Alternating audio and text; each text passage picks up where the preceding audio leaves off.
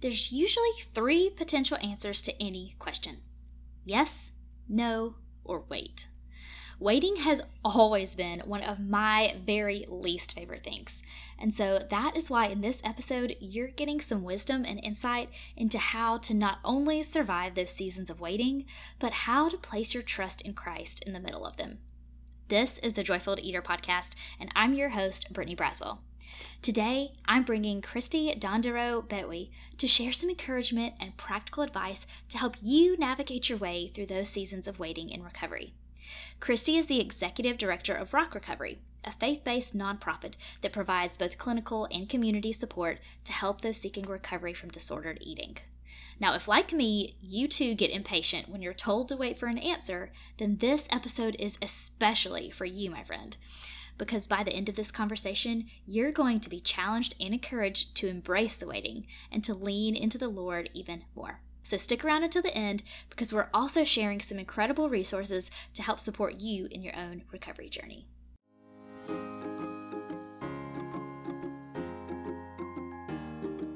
Welcome to the Joy-Filled Eater podcast, the show that helps you cultivate a joy-filled relationship with food, your body, and Jesus.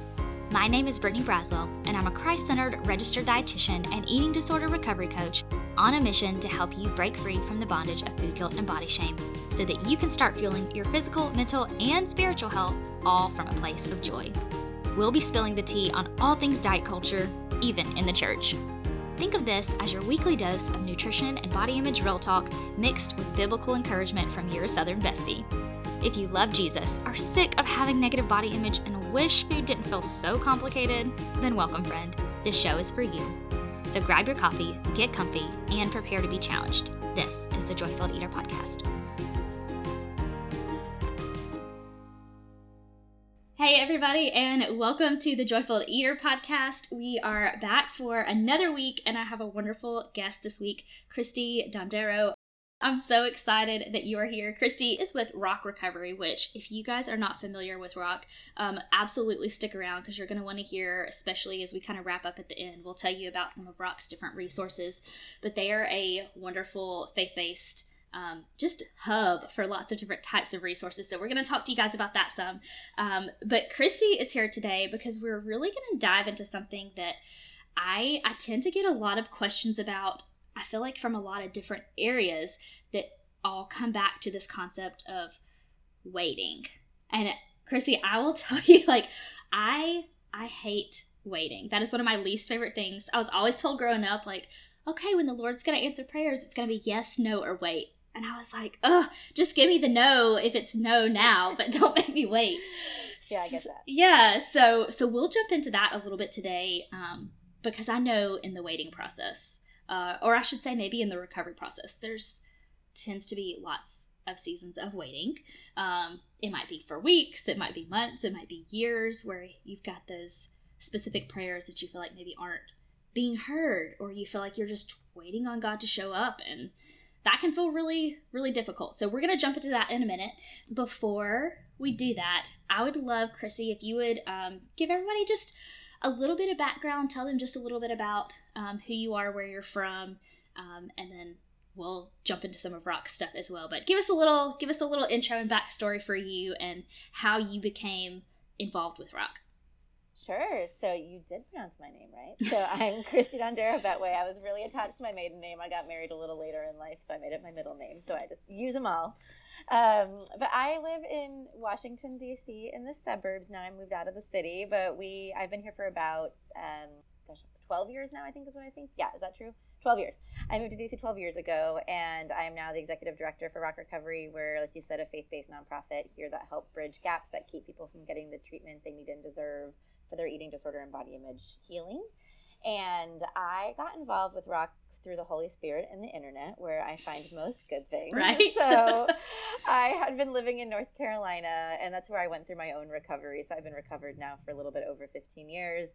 And when I went through treatment, my parents were able to help, put money into my account every week and sort of pay for it and really help support me on that way. And along the journey, I met people who kind of were where they started when I met them years earlier because they couldn't afford treatment and they couldn't access the resources that they needed. So I Googled like affordable eating disorder treatment, and I'm sure as many of you all know, there's not much out there. So Rock Recovery had just been founded by a wonderful woman named Carrie Larson a few months earlier than that. And then I came to DC for a wedding, met with the founder, fell in love, and just decided to kind of uproot my whole life and move up here to volunteer. And then I wound up eventually raising my own salary and support raising and came on staff 10 years ago in April. So it's been a real journey.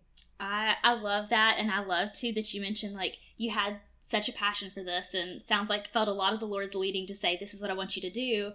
And it didn't come with that security net of like, okay, well, here's the salary and here's these benefits and let's just make it easy. Right. So yes, exactly. And the Lord, Lord always provides where he leads. Right. So I won't get into my backstory, but I came into private practice in a sort of similar way. And so I love to hear other people's stories on putting their trust in God when they didn't know, which is what really we're talking about today in a slightly different capacity. So thank you for that introduction and a little bit of background. And when it comes to trust, when you kind of uprooted your life and relocated to really just get involved in Rock Recovery, you had already been in recovery yourself for a while. And so before we kind of jump into sort of those, what are those seasons of waiting and how do we really trust God through that?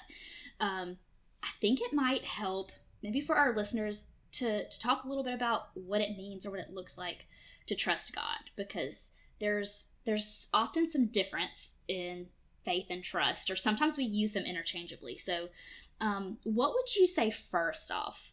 What do you feel like for you especially, and maybe even specific to recovery if you want to go there, what do you feel like it means to trust God?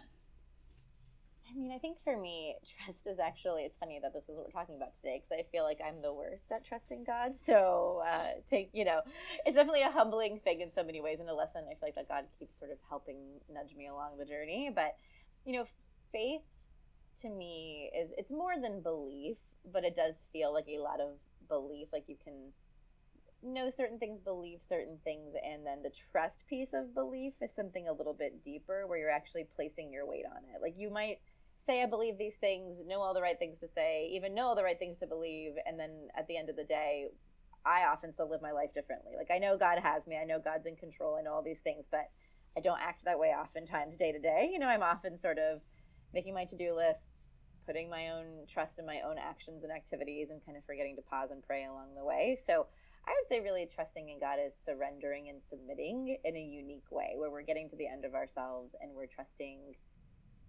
We talk a lot about this in some of the recovery groups that we do at Rock, but the idea of signing a blank sheet of paper and being like, okay, God, here you go. Like you get to fill in whatever's on top of this, but I'm signing my name to it. Like in a way, that's what trust is. I feel like, we're saying, okay, like we really do believe you. We believe you are who you say you are. We believe you have what's best for us. We believe you love us. So cool. Like here's where I sign and you get to do the rest. Yeah, so I hear from that, it's almost like I'm going to take this action and I'm going to commit to it before I know what's coming. And I definitely feel that way when it comes to trust. Like faith is that knowing and that belief and that confidence that God says what he's going to do. He's going to fulfill whatever his promise was. And then trust is going, now I'm going to put that like belief in action. I'm going to do something about it.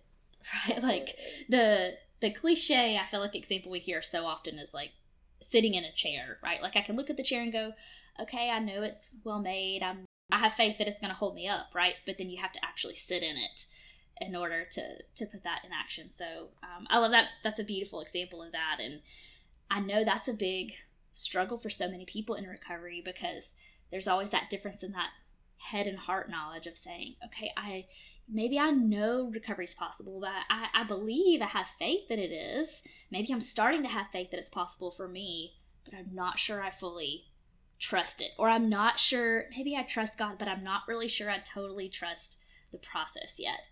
And like I said before, like waiting is one of my least favorite things. For years, my husband and I waited to be able to start a family. And I grew really weary in that season of waiting, going like, God, I know you've promised this. I know you've told me I'm going to be a mom one day. I believe that. But I'm starting to really doubt either when it's going to happen or if you really meant it. Like you kind of get in those seasons where you're like, I did believe, or I was sure, and now I'm kind of lacking some of that. So for you, Christie, in your own recovery process, and maybe even what you've seen in others too, however you want to approach it, what have some of those seasons of waiting, especially in recovery, looked like for you? Yeah, I feel like for me, I actually came to faith while I recovered, so I'm sort of an interesting backstory there. So I know I joke that God knew how to get me. So I actually met a cute guy at a bar who asked me to go to church. So that's the edgy story. But love it. I wound up going to this church, not really sure I believed in God, not really knowing what I believed at all, but I knew that my life had gotten really unmanageable. I was really struggling with an eating disorder. I didn't put that language to it at the time, but I'd been having anxiety attacks. I'd been really struggling. I just graduated from college about 6 months earlier. And so I stumbled upon this church, and they were running a program called New ID, which is a 6-week course for anyone struggling with an eating disorder. Rock now runs it. I run it now quarterly for us virtually. But I remember sitting in that church and hearing this woman say, okay, there's this course coming up, complete freedom from eating disorders as possible. You know, if you want to learn more, come to me. And I remember thinking, I don't think I have an eating disorder, but I don't like how I'm living with food. I bet this will help me get more control over my eating if I go to this course, right? And then I go to the course and realize I need to surrender control. I actually do have an eating disorder. God actually is real. It's a whole long story. But, you know, I kind of had this whole pivotal moment there. But so I had a pretty dramatic initial encounter with God where I was like, whoa, I really can trust you. Like, you really showed up for me. Like, you pulled me out of the pit, right? Like, I was living in this really tough season. I didn't know what else to do. And I feel like God really, like, plucked me out, like, came to me, pulled me out. And I had just started getting a scripture a day emailed to me. And after the first day I went to that eating disorder New ID course, the next day, the scripture that was emailed to me was the scripture we covered the night before. And I remember just, like, weeping and being like, oh my gosh, God, you're real, because I didn't know much about the Bible at the time, but I knew it was a pretty big book. And if the fact that, you know, that one scripture had been emailed me the next day that we'd covered the night before, I just was like, wow, God, you're real. And so I didn't have a long history with God to draw back on in my seasons of waiting, but I did have some really tangible moments like that where I was like, I didn't make that up. That's not a coincidence. Like, God really is who he says he is, and God really does care. And so as I went through recovery, you know, it's messy, it's painful, it's tough, but I was able to really sort of think through, well, I mean, I don't like waiting. I like you. I don't like waiting. I don't like not being in control. My first sentence as a kid was, not the boss of me. So, like, love it. Which, like, might still be my favorite sentence. I don't know. So it's just, there are some things sort of ingrained in us. And I think the idea of, like, no one being in charge of me also is really independent. Like, you become really self-contained. I got married in my early to mid-30s. And so I was really used to sort of doing what I wanted, being in control. And suddenly I have this other person that I'm submitting my life to and caring for. And I was like, whoa, like, you're not the boss of me. Like, what's going on? And I feel like that was something for me. My personality still is like that. But in recovery, being able to realize, well, God is the boss of me. And God can be trusted, right? Like, there are a few people who can really be trusted to submit ourselves to. And I feel like God is trustworthy. And so as I was waiting, I remember one time just sitting in my therapist's office, like, crying and being like, Melissa, babies are better at eating than me. Like, this is so frustrating. Like, I don't know how to not make progress. I don't know how to not do things well. Like, I'm such an achieving personality. I'm an Enneagram 3. It's kind of the best and the worst. And so I just remember being, like, so frustrated and feeling so stuck. But being able to kind of think back to, like, okay, I'm stuck. I don't know what's going on. And yet, like, I think God has me here. Like, kind of pulling on those memories and those pieces of the past, being able to think through where God was calling me was really helpful. Yeah. So being able to just, I love that you said you didn't have this long history with the Lord leading up to this recovery process. And yet you mentioned, like, a couple of different ways that you, like, those, it's almost like those little gifts the Lord gives you just to remind you, hey, I'm here, I'm real, like, you can trust me.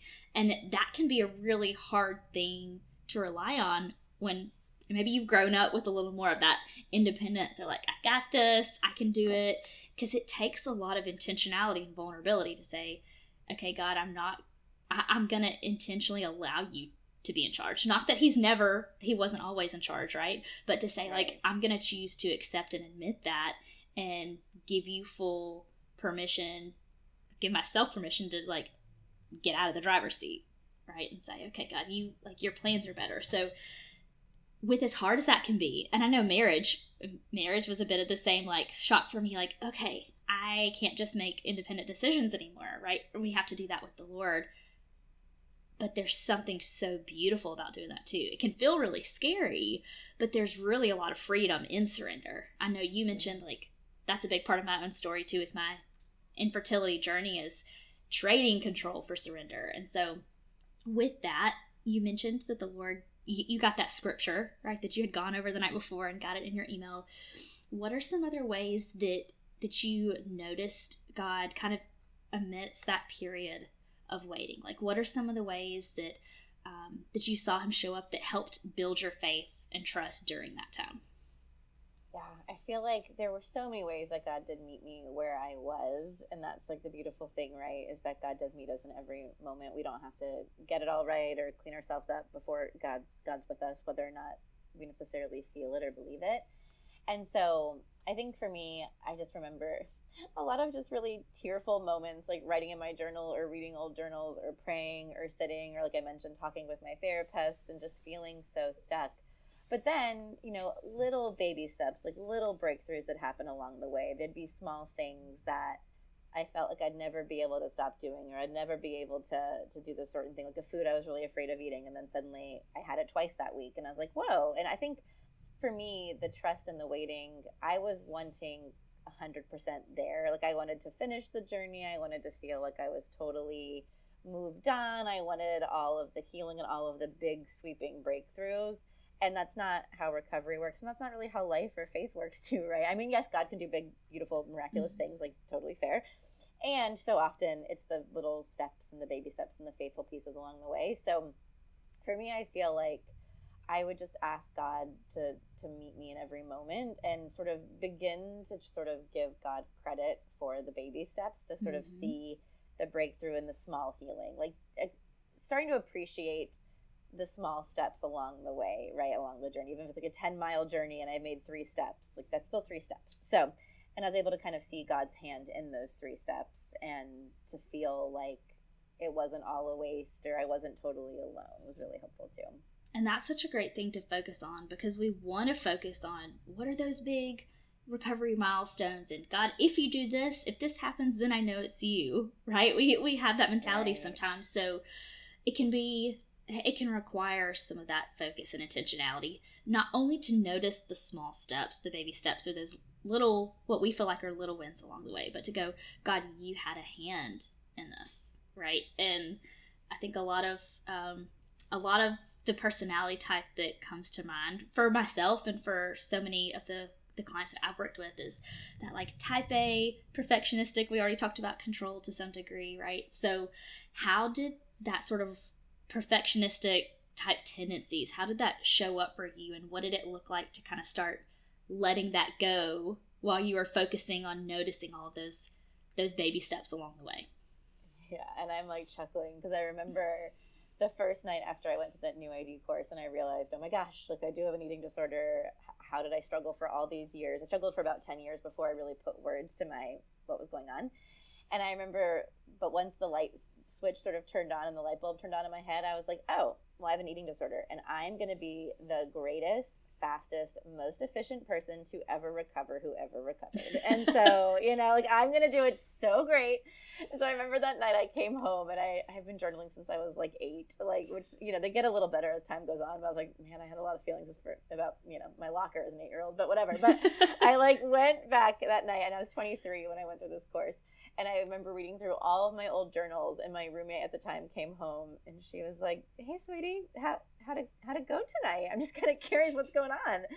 And I was like, well, Nancy, like, I have an eating disorder. I don't know how it started, but I'm going to read all these journals, trace back when it happened, and I'm going to, like, make this plan. And, like, I'll probably be better by the end of the 6 weeks, and it's all going to be great. And she was like, uh-huh. Yeah, did they give you a referral list for any, like, therapists or dietitians or anything, So they had, and I did call, which was great, and got some good clinical outpatient work too. But I remember just being like, oh, I'm going to do this all. But of course, that's not how it works. Like, I just laugh because that was just the first night. But very slowly over time, I realized I need other people. I need to be vulnerable. I need to surrender. I need to let God do what God needs to do without me trying to get in the driver's seat. And that was really, really challenging because I do have those sort of controlling type A personality tendencies. And that's what was so hard, I think, about recovery is it is often 2 steps forward, 1 step back. And that was devastating for me because I wanted all the steps forward, none of the steps back. And realizing that's part of the process, like this is how it works. God is so faithful. God gives us grace. Like all the things really helped me along the way. But it was definitely painful to not be the best, most efficient recovered person ever. Right? Because it's so easy to go from, okay, I'm going to be the best at my eating disorder. I'm going to be the best, quote unquote, healthiest or whatever it is, whatever that like eating disorder essentially to-do list, like the things that happen all the time going, oh, I checked the box today. I'm healthy or I'm whatever the goal is. Right. And then when it switches to recovery, it's like, okay, if I can apply that same mentality, surely this is going to help me recover faster and more efficient. And so I love that you shared that because I hear so often, like almost verbatim, I feel like, Brittany, I took 2 steps forward this week and then 1 step back. And we have to stop and go, your net progress was forward, right? Like you're sitting here focusing on the 1 step back. Or maybe sometimes it's even slightly different. I felt like last week I went leaps and bounds and I made all these great things. And this week I don't really feel like I moved at all. And it may not be, hey, I feel like I took steps backwards, but I feel like I just didn't make any more progress. And I feel like that perfectionistic mindset is something that the enemy tries to warp so often to go, well, you should be making like consistent progress, right? It should be like a gradual incline every week, and the longer you go, the better it gets. And I think something that I just want to repeat that I hope everybody heard, Christie, in that what you said is you weren't just taking this course, you looked for providers to support you and a community. There is something so incredibly powerful about letting your guard down, saying, hey, me too. Like, let me air what I feel like is my junk or my trouble in this. And so what were some of those types of communities that you found? Because I feel like for so many people that want recovery, they don't even know where to go looking. So what was maybe even just your first step to go, okay, how can I find some community or find people that get it, or at least not feel like I'm going through this process alone? Yeah, absolutely. We talk a lot about this at Rock. We need to coin it. I don't know how you trademark this, but the idea of like so don't steal it. But the gift of I get it, like having someone be like, I get it. It's kind of the whole Me Too thing, right? Yeah. But just there is, and of course everyone's journey is different, both in the struggle and in the recovery process, and yet there's this shared sort of core experience where I remember when I went through this New ID course, I remember thinking, I'm not going to open my mouth. I'm not saying a word. I bet I'm the only person who ever thought these things or did these things. And when I heard someone else across the room say the exact same thing I thought 30,000 times, I was like, whoa, like the shame just really rolled off of me, right? So for me, I found a recovery group pretty quickly because it sort of found me. I was at this church that I was going to, that I just started going to before I even became a Christian, So I feel like that sort of found me. So I'm really grateful that I sort of stumbled my way into this community immediately kind of off the bat. And then from there, I was able to build some deeper relationships with people who were a part of the group with me.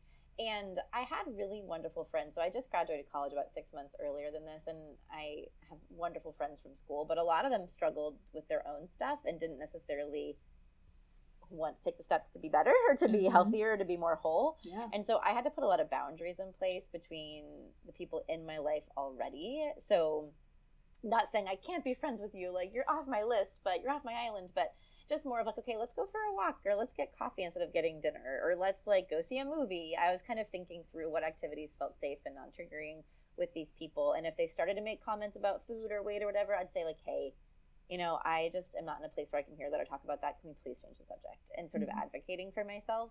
But I do think the community was such a huge part, because you can't just go sit alone in your room and read all your journals and try to figure out what went wrong, or even what to do right. We need other people. We need their insight. And just because we believe something doesn't mean it's true. We say that all the time to our clients, right? Like, just because you believe it doesn't mean it's true. Right. And so that's why it helps of other people to be that sounding board to help us know when it's the enemy, when it's true, when it's maybe pain. Like, what kind of ears are we listening with? And that, so yeah, the community, I think, is absolutely pivotal, both in finding healthy people to be around and maybe putting up boundaries for those that you need some more space from in that healing process. I feel like I need to do a whole episode on boundaries, because that is such something that feels difficult, I think, for a lot of people, is learning what to say no to and what to say yes to in recovery. And boundaries are so important in that process, and especially with relationships. Like, relationships can be something incredibly helpful for the recovery process, and at the same time, for most people, they've had some sort of relational impact that's negatively affected their recovery process as well, or their struggle with disordered eating or negative body image. And whether they can look back at journals and trace, oh, hey, this kid said this thing about me in the 2nd grade, right? We might not all be able to do that, but most people have some sort of memory, whether it's on a daily basis or something that happened, at one time, several years or months before, that impacted the way they start viewing food or their body. And so my encouragement, and it sounds like I won't speak for both of us, Chrissy, you can add to this or say like, oh, this is different, but even though relationships and people can feel really scary, because you have to be vulnerable with people and you can't control people, right? So if you struggle with control and you can't control somebody else's words or their response, it can make opening yourself up to those deeper relationships, especially in recovery, kind of difficult. But it also has the potential to create so much life-giving support and freedom. So knowing that you have kind of that sort of hindsight now and that insight moving forward when it comes to support and relationships, are there any other either aspects of community or maybe other just lessons you feel like you've learned throughout the recovery process, but especially in those seasons of waiting, that you would want a listener to hear, that you feel like, I know you're waiting right now, or know you feel like maybe God doesn't hear you, or I know you're struggling in this phase of the process, but is there a word of wisdom, something that you learned during those seasons of waiting that maybe you wouldn't have experienced without it?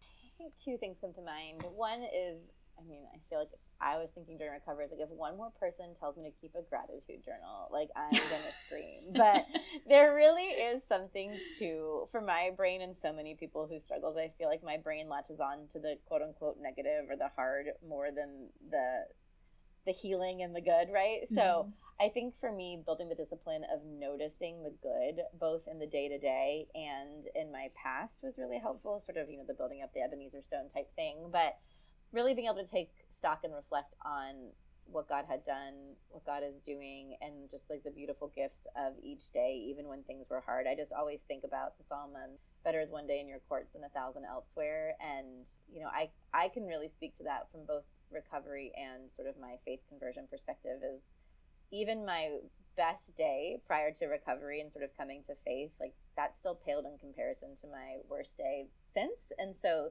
there's just something good to think about, the joy and the blessing and the depth, I guess, of the experience we get to have with God. There's something so much deeper. And then the other piece I'd say, and this is kind of going back to community, is having people to help remind you what's good and true, because when we get discouraged, it can be really tough. And so having friends, community, family, whoever, that just sort of reminds us of not in a Pollyanna or in a diminishing way. Like, this isn't toxic positivity either. Like, right. That is not at all what I'm saying. Like, that's very dangerous and very bad. However, I think there is something to having people either sit with you and just hold the grief with you and not try to be like, oh, but God's got this, right? That's not at all what I'm saying. I think that can be really diminishing, actually. But having people be with you and be like, yeah, this is really hard. I really see you. I really hear you. And I believe more for you and want more with you. And let's pray about that. Or what do you need right now, right? So having people kind of hold space with me in the hard and help to encourage me, I think, was really helpful when I was tempted to sort of spiral on my own or feel really alone. Yeah, and sometimes that I feel like is one of the biggest benefits of community, is we don't always need or want something quote unquote fixed, right? We just need to know that somebody sees me, I'm heard, I'm understood, I'm not crazy. Somebody gets it, right? Like you just said, like it's that blessing or that gift of I get it.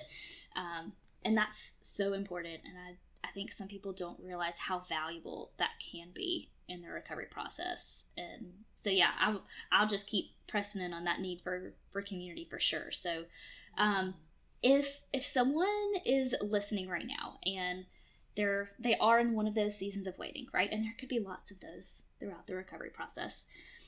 If you were going to just give us, maybe just share a couple of practical strategies, either that you used in your own recovery or maybe that you've even learned since going through that process yourself. Are there any strategies that you would recommend to someone to, if they're in that season, to practice not only putting their faith in God, but to practice placing their trust in Him that will help them to take recovery-focused action? Yeah, I think this is also kind of corny, but the idea of remembering who and whose we are, that was something that I started to really meditate on and start repeating to myself, like, okay, Christy, remember who you are and whose you are. Because so much of my healing from my eating disorder was kind of redetermining and really uncovering my deeper values and what I believed in and what made me and what made me valuable. And of course, faith for me was obviously a pivotal experience in that. And so just sort of recalling, like, if I was tempted to act on a behavior or tempted to sort of spiral into something, kind of scaling that back and thinking about, okay, what is true? Like, what do I value? What makes me valuable? What does God say about me? Like, all those kinds of things, and sort of repeating what was true, whether it be scripture or just wisdom from friends or anything else. That was so helpful just to sort of keep me from sort of spiraling, Mm-hmm. And the acronym I held to a lot too was the whole stop, think, observe, and pray. So in the moment, just sort of like taking pause, breathing, being still, all the annoying things. I feel like it's just like all the things that I don't want to do even now, but sort of taking space and pausing was super helpful for me as far as like a more practical piece. And then I don't know, also being real, like not skipping over the hard. We think a lot about emotions. I think often we'll label them as good or bad, just like we label food good or bad. And like, that's not true, right? Like there's no good food, there's no bad food. Mm-hmm. And there's no good emotion, there's no bad emotion. I mean, some feel more positive and pleasant than others, but like we need to feel hurt and pain and disappointment and all the things. And I think I had really fast forwarded through those emotions to try to, because I just didn't like the feeling of the hard. Mm-hmm. And so for me, a lot of it too was figuring out how to sit with the emotion and feel the emotion. Even the other day I was talking to my girlfriend and we were like, we can talk about feelings all day long. Like cerebrally, I can think about them, talk about them. Like, oh, you want me to sit with my feeling? Ooh, I'm busy that day. So sorry, can't do it, right? So I feel like sitting with the feeling was something that maybe I was even better at, honestly, during recovery than I am now 15 years later, but that was a big thing too. Yeah, and with that, something that I see women struggling with, and I don't know if this is just, if I just see it more in the Christian space because I'm so involved and engulfed in that recovery space, but I hear so many Christian women and clients and students that come to me saying like I don't always feel like it's okay to be disappointed or to feel some level of depression or anxiety because they've been, I'll just use the term like spiritually gaslighted, right? Where they're like, oh, well, just trust God in that, right? And so they might have this belief that like, okay, well, I should be grateful. Like, and yes, we want to absolutely practice those, like you mentioned, like gratitude journaling, or I use the term kind of success journaling sometimes, right? Like write down the things that you've noticed or progress. But it doesn't have to be that way all the time. And you've got to practice being able to not just recognize, but really allow yourself to feel those things that are harder. Sometimes that's a huge gateway into recovery because you got to let things out to make room for more, right? And some of that is just saying, okay, God, I trust you with my feelings too, right? I trust that when I'm feeling depressed, that you do have the ability to comfort me, right? Or to bring people around to do that. Like it's okay. And there are safe spaces. I realize I'm not going to put a blanket statement and say it's always safe to feel everything all the time because you may not be around people, right? That you feel safe experiencing certain emotions around. And that's again, why it's so helpful to have providers and support and community. But I love that you mentioned that, Christy, because those feelings matter, right? There are no good and bad feelings, and it's okay to experience all of them. And you were created by a good God that gave you the capacity to experience those too. So I feel like this has been a really helpful conversation for so many listeners. So I would love, because I know Rock has a lot of resources for people who, when I get people that come to me, because I see all my clients virtually, they're like, I don't know of anyone in my area, or I can't find a therapist, or how do I get involved with groups when, I live in this small town and I can't find anything close by. So I would love it if you would share what are just some simple ways, if people want to learn a little bit more about what you do, or about Rock Recovery, and how maybe they can get some additional support there. I would love if you would share with us a little bit about what you guys offer. Yeah, so we offer faith-based nationwide support groups that are mostly 6 weeks, and some are ongoing devotional-based groups. So those are all virtual and all on our website, which is rockrecoveryed.org. And we do lots of different cycles. The new ID course that I mentioned a lot, because it's part of my story, is one that we actually do run quarterly. So that's coming up again in the early summer. And then we also provide therapy groups and individual therapy for people who live in Maryland, D.C., and Virginia. We do it in person here in Arlington, Virginia, but also across states of Maryland and Virginia, and then also D.C. virtually. And we do a lot of group meal support, body image therapy, and then again, also individual therapy. And since we're a nonprofit and have lovely, generous donors who make our services available to all, we also have sliding scale rates, so cost is never a barrier for people. That's amazing. Yeah, that is something that that I saw when I worked in the treatment center setting. Cost is such a huge barrier, and even in private practice too. So I love that you guys make that possible, that there are donors and scholarships and sliding scale available. That's something we've just started as well to try to, I'm really passionate about making sure that people can get support and treatment, and that cost doesn't have to be the biggest barrier, because I know for a lot of people it can be. So yeah, thank you so much for sharing about that. We'll make sure we link up some of Rock Recovery's resources in the show notes for you guys, and we'll make sure to share them through social media. So if y'all are listening right now and you're driving or you're doing laundry and you can't scroll the show notes, just tag this episode, save it so you can come back later and check it out. And then, Christie, is there anything else we hadn't talked about today that you just want to wrap up with, or just a final word of encouragement for someone who is maybe in one of those seasons of waiting right now, working on trusting the Lord? Absolutely. I mean, I think it's this, again, so many corny phrases in recovery, and I wish there were better ways to say. I know, they're so good, and they're also so annoying when you're in it, right? Because I feel like I don't know, if I could go back 15 however many years and be like, future Christie, you're really annoying, like, leave me alone, stop being so positive. But there really is something to hindsight, and just belief. I think hope is such a difference, and we were talking about this earlier, right? Like, hearing stories of people who are recovered can be really hopeful. It can also be really tough, because you can sort of compare yourself or be like, why her and not me? But I guess what I would say is, like, if it's possible for me, it is possible for you. And so just to figure out, but it'll look different for you. So if, asking God what that looks like for you, figuring out what your journey might be uniquely, but just believing and having hope for your future, that there is something more, and that one day you will look back and just really be able to see a little bit more of redemption. It's, in some ways I'd say I'm grateful for my struggle. In some ways I'd say, of course, it was horrible and I wouldn't wish it on anybody, but I do feel grateful that I can look back and see God's hand of redemption in it. I love my work at Rock Recovery. I never would have chosen this life. I mean, God literally, it's a whole other story. Someone prophesied and prayed over me. A stranger told me I was going to do this work, and I was like, cool, bye, okay. And so here we are, right? So there really is redemption, and I think a lot about the verse from Joel, where God says, I'll restore the years the swarming locusts have eaten. And I just really can see that now in my own life, and I just really believe that for others, that there really is restoration and redemption. So just try to hang on to that hope. Love it. I love it. If y'all missed that last one, back up 30 seconds and listen to it again, because there's something about having that piece of hope in recovery, that if you don't have that, and if you don't truly believe that recovery is possible for you, that praying into that, getting some support around you, just to say, like, I don't have hope, but I want it, right? Like, I want to believe that it's possible. Like, help me believe that it is. There's something so powerful about that, and God can do absolutely anything. He works miracles in ways that feel big and small. So thank you again for being here with us today, Christie. You guys be sure to check out Rock Recovery's resources. You can find other ways to support Rock and to support the Joyful Eater podcast in the show notes to help make scholarships possible for those who are seeking treatment and recovery. Maybe that's you.